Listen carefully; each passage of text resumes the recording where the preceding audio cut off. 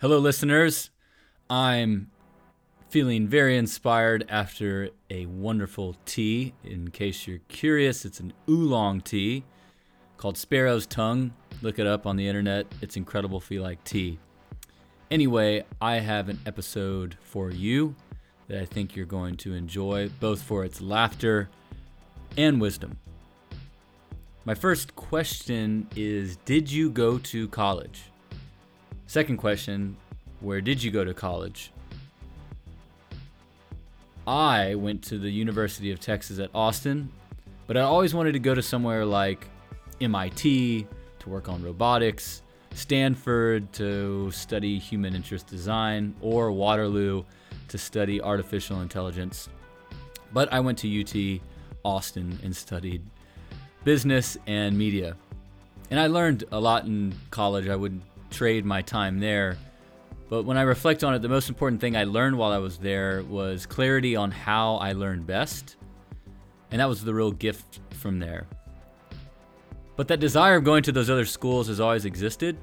And I wanted to share with you a tradition I do to fill that void of me not being able to attend those top colleges.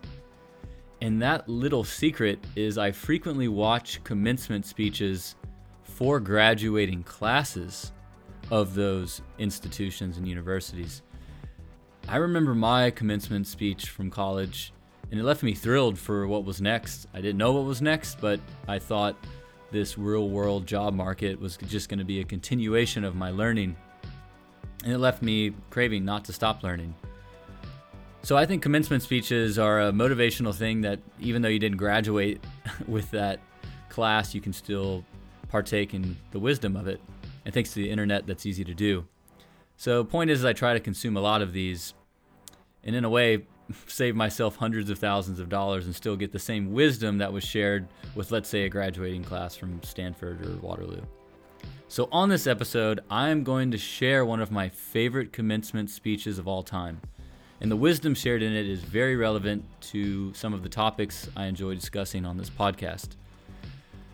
In 2011, comedian and well-known actress Amy Poehler, she's known for being on Saturday Night Live and Parks and Recreation, gave a commencement speech to a Harvard graduating class. Her speech is wonderful. It's a wonderful balance of humor and a gentle reminder to not get lost on our smartphones and rely more on the incredible human beings around you. So for the next 15 minutes or so, join me in being a graduate again. Friends, Romans, countrymen, lend me your beers. I am honored that you chose me to help you celebrate your graduation today. I can only assume I am here today because of my subtle and layered work in a timeless classic entitled Deuce Bigalow, Male Gigolo. And for that, I say, you're welcome. I'm truly, truly delighted to be here at Harvard. I graduated from Boston College, which some call the Harvard of Boston.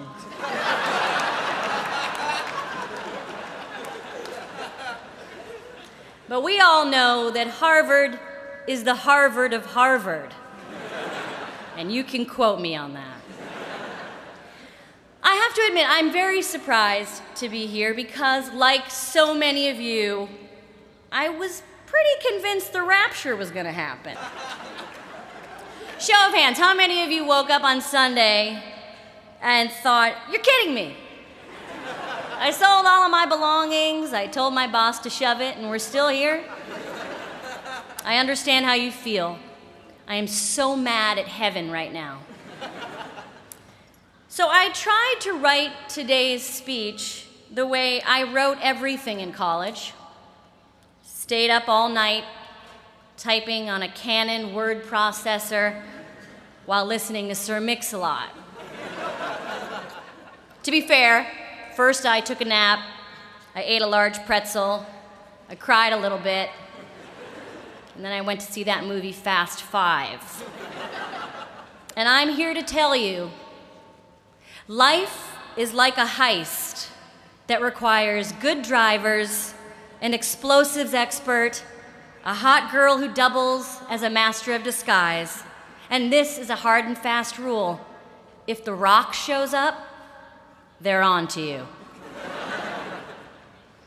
But the class of 2011 did not invite me here to tell jokes. They invited me here to talk about the recent tensions between oil traders and regulators of the Commodity Futures Trading Commission. I'm sure we all read the New York Times this morning, which posited that there may be a complex scheme that relied on the close relationships between physical oil prices and the prices of financial futures, which, of course, as we all know, moves in parallel. What do I know about Harvard? I know it is the oldest American university.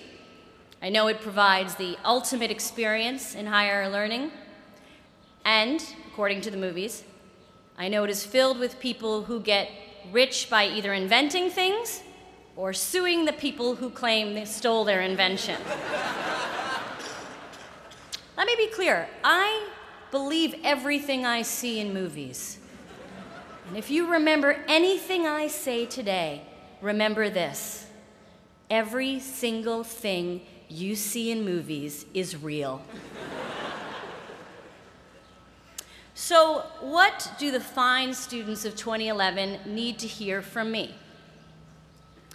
If I wanted to give you advice as a Bostonian, I would remind you that just because you're wicked smart, it doesn't mean you're better than me.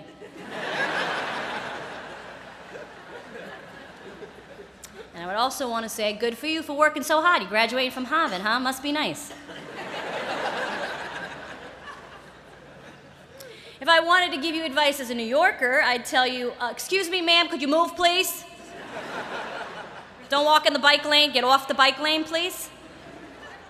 And I would also like to take a moment to inform you, as a New Yorker, and as my cab driver did recently, that Bloomberg pretends to take the subway, but we all know that's a bunch of baloney. If I wanted to give you advice as an actor, I would tell you this: don't do it. Don't be one. There are too many. I have a lot of talented friends who aren't working. Sorry, no more room at the inn. I bet you're great, but just work with the human genome instead. You're all smart and sophisticated people. You know the world in a way that my generation never did. Because of that, I realize I don't have much advice to give to you. In many ways, I learn from you. I don't have many answers, just questions. Specifically, when I use FaceTime on my iPad and I'm talking to someone and I take a picture, sometimes the screen freezes. How do I fix that?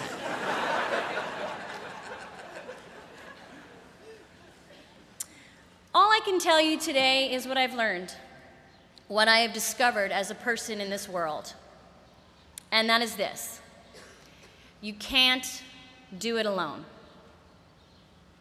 As you navigate through the rest of your life, be open to collaboration. Other people and other people's ideas are often better than your own. Find a group of people who challenge and inspire you. Spend a lot of time with them, and it will change your life. No one is here today because they did it on their own. Okay, maybe Josh, but he's just a straight-up weirdo.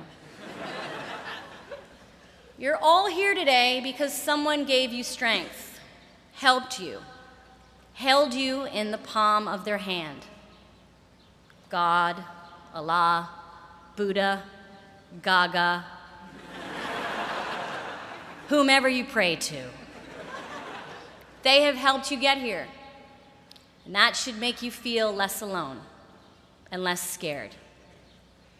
Because it has been a scary 10 years. You were young children when you watched planes hit the World Trade Center. you quickly understood what it was like to feel out of control. Your formative teenage years were filled with orange alerts and rogue waves and unaccomplished missions. For my generation, it was AIDS.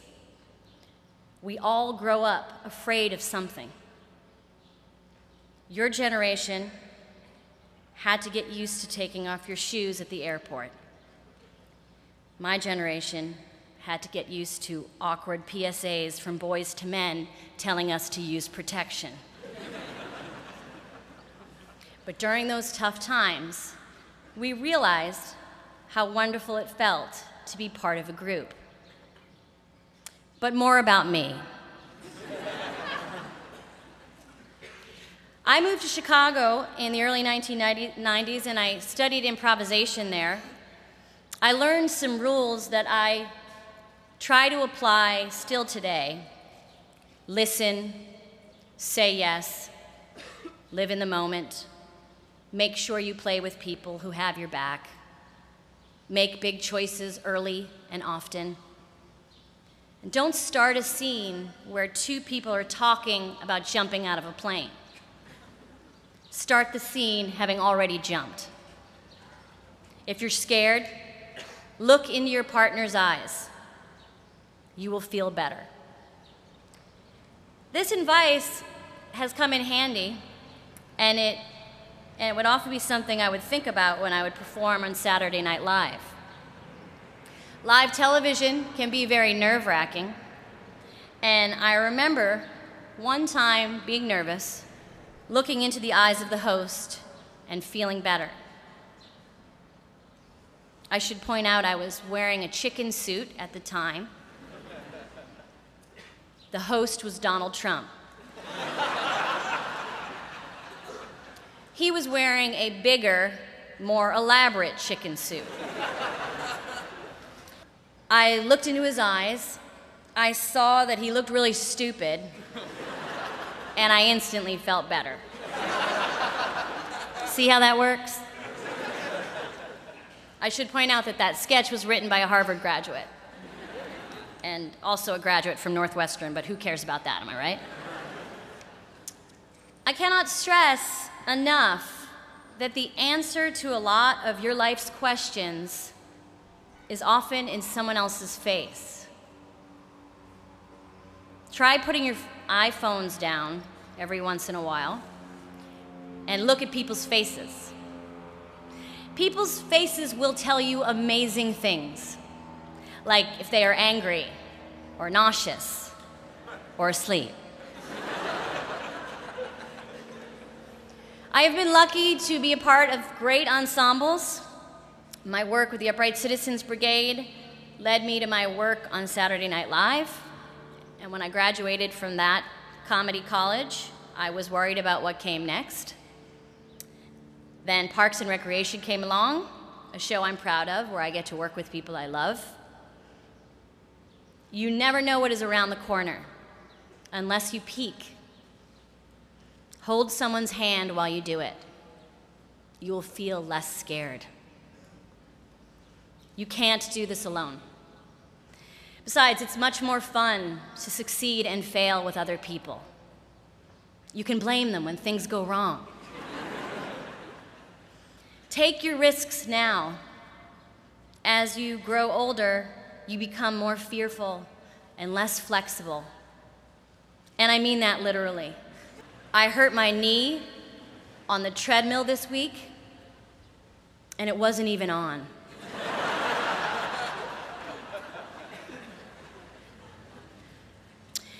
Try to keep your mind open to possibilities and your mouth closed on matters that you don't know about. Limit your always and your nevers. Continue to share your heart with people, even if it's been broken. Don't treat your heart like an action figure, wrapped in plastic and never used. And don't try to give me that nerd argument that your heart is a Batman with a limited edition silver Batarang, and therefore if it stays in its original packing, it increases in value. Watch it, Harvard, you're not better than me. Even though, as a class, you are smart, you are still allowed to say, "I don't know."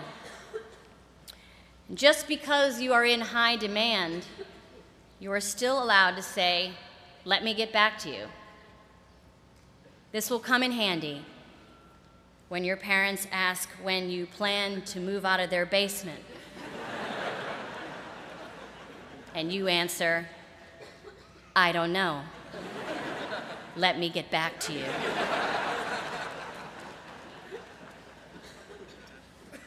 Which leads me to my final thought. Would it kill you to be nicer to your parents?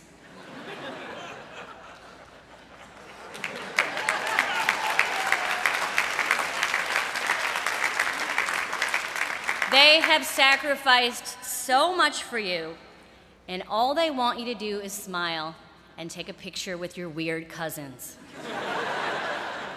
Do that for them. And with less eye rolling, please. And so, class of 2011, it is time to leave. Oprah has spoken.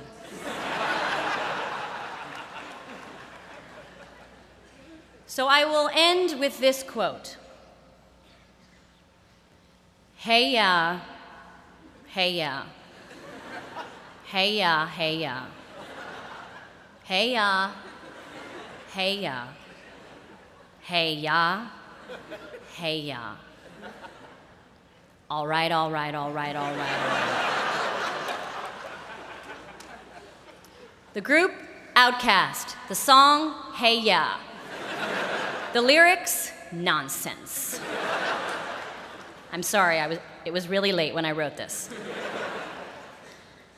This is what I want to say. When you feel scared, hold someone's hand and look into their eyes. And when you feel brave, do the same thing. You are all here because you are smart and you are brave. And if you add kindness and the ability to change a tire, you almost make up the perfect person. I thank you for asking me to speak to you today. As you head out into the world, I wish you love and light, joy, and much laughter. And as always, please don't forget to tip your waitresses. Thank you very much. I hope you enjoyed that commencement speech and found both wisdom and humor in it. Amy's hilarious. My favorite line in that commencement speech from her, although there's many incredible ones, is when she says, "Try putting your iPhone down every once in a while and look at people's faces. They will tell us amazing things." For the rest of this week or weekend, I hope you can find a moment where you reach for your phone, but instead take time off of it and instead entertain yourself by talking and observing another human being. They are more complex and interesting than any application on that device, I promise you. Thank you for listening, and may you continue your journey and always being a student.